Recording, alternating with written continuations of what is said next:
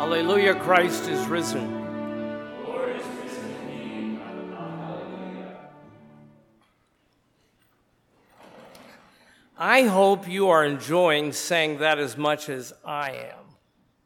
And don't pay any attention to the stores that have after Easter sales. Pay no attention. It is still Easter. So enjoy every moment that you can.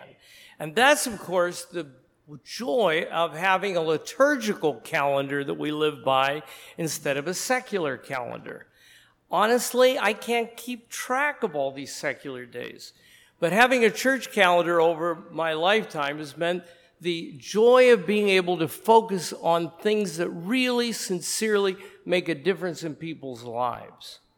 For example, as you know, according to the Bible, because we're a Bible church, something very special happened on the 40th day.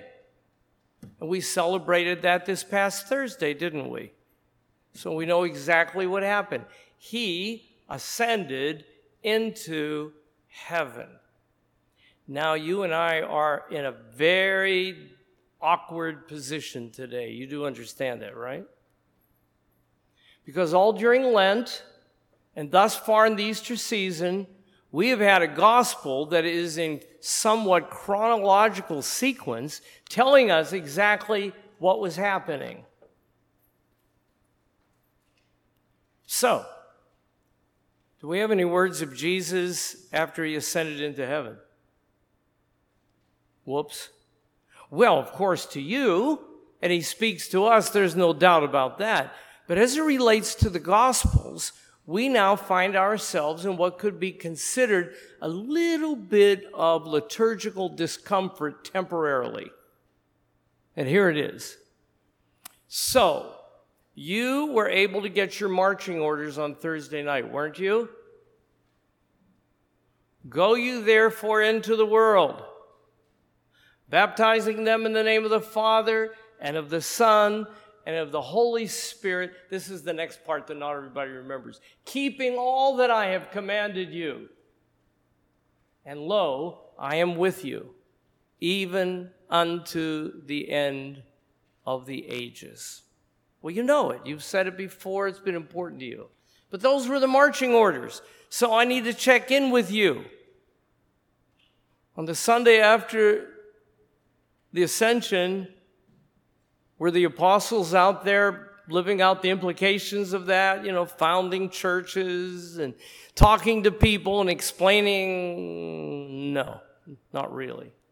In fact, what we know is they wound up going back to their comfort zone called the upper room. And you may say, how do we know they went back to the upper room? Well, you also know that we have 10 more days to this marvelous season, don't we? And we know exactly what the feast day is a week from this Sunday, don't we? That's right. It's the 50th day, and therefore it is called Pentecost. You will learn next Sunday, as I know you already know, that it took more than just the Lord's words at the Ascension to get them out of the upper room. And next Sunday, you're going to find out exactly what it took to get them out of the upper room so that they could begin to act upon the words that had been given to them. And one of the things that the church has been celebrating for numerous years, and it's oftentimes misunderstood, but what we are in is a period oftentimes called a novena, which means nothing other than 9 days of prayer with the intention that something special is going to happen at the end. So this is the very first novena, if you will, because of the fact that you and I are waiting for something. What are we waiting for? Well, next week, when the Holy Spirit falls down upon the apostles and blows them out of the upper room, and they go out into the streets, and they begin to proclaim all that had taken place since the last time there was such a collection of people, namely Passover, these people who are hearing this for the first time are going to be caught off guard. So the question is, what happens during a period of waiting like this? Well, some people, when they wait, become really impatient, right? Some people don't like to wait. I know that because I occasionally go shopping. People don't like to wait. People want what they want when they want it. And so I'm sure that this must have been a difficult time for the apostles. And the reason I think it was difficult is because they knew he was coming again. So I can just see over-eager apostle number 1 going out the day after the Ascension and looking up and said, I don't think he's coming back today. And I think a few days later, another apostle worked up enough nerve to go and look and, maybe he's not going to come back today. So suddenly, it's almost 10 days, and he hasn't returned. Now, the question is, did he ever say anything about the fact that he'd be returning in a particular space of time? No. But then again, you see, the people had already gotten accustomed to the fact that he had talked about dying, on the third day rising. So perhaps in their own minds, there was a certain timetable that was set up there. But do you know what makes a waiting period difficult for people when we're waiting for the Lord to come again? It means that we have to be ready all of the time. You ever thought about that? That means we have to be ready anytime. Now, some people will buy a billboard and they'll tell you the date, the time, and so on. And that way you can put a check mark in your calendar if you want. But by and large, what really is happening here is we don't know when he's coming back, but we know that he is. And we need to be empowered so that when he does come back, we are ready.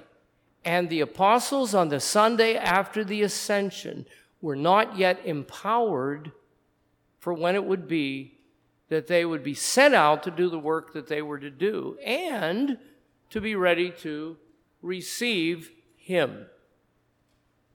I think that many of you know that next Sunday, while it's called the Feast of Pentecost, or occasionally Whit Sunday, is oftentimes called the birthday of the church. I've even been in churches where they have a birthday cake at the reception afterwards on Pentecost and sing, Happy Birthday, Church. Because that's really the day that the church was born, was on Pentecost, when the church was suddenly empowered to be able to do what God would have them do. Now, I need to tell you that I had a pretty special time today. Well, I have a lot of special times when I come here, I have to say. You get to see me probably more than you wish, I'm here a lot. But what I really enjoyed was today I had a chance to sit down in catechesis with what I consider to be some incredible people, remarkable people. And what was so exciting for me was I had a chance to be able to hear questions, talk with people who had things that were on their mind, and for nobody to hold up a clock or a watch, where I could just spend time talking with people. Now, there's something very special about that, and I would like for you to think about that during your waiting period between now and next week. Wait upon the Lord this week. And I'll tell you why. If you wait with expectation, then I guarantee you when Pentecost comes, you will hear something. This is a good time for you to go to the Lord with something that's really on your heart and your mind. Lord, what should I be doing about this? This has been my heart and my mind. This has been troubling me, Lord. Oh, it's been very busy. What are we going to do next? Whatever the question may be. And to realize that when the Holy Spirit fell down upon the apostles and blew them out into the streets, that was God giving some answers. For the apostles, it was a little bit of a when. But it also made it clear that by the time that they were empowered, Jesus had not yet returned, and they had to get used to the fact that when he told them that they needed to do things in his name, that they had to do things in his name. During World War II, there is an incredible picture of a church that had been largely destroyed by enemy fire. And the large crucifix that was in there was burned badly. And one of the soldiers took the large crucifix and propped the crucifix up. The hands had been burned, the feet had been burned. The soldier wrote a very basic and simple note at the crucifix. I have ascended into heaven, and you are my hands, and you are my feet. In the name of the Father, and of the Son, and of the Holy Spirit.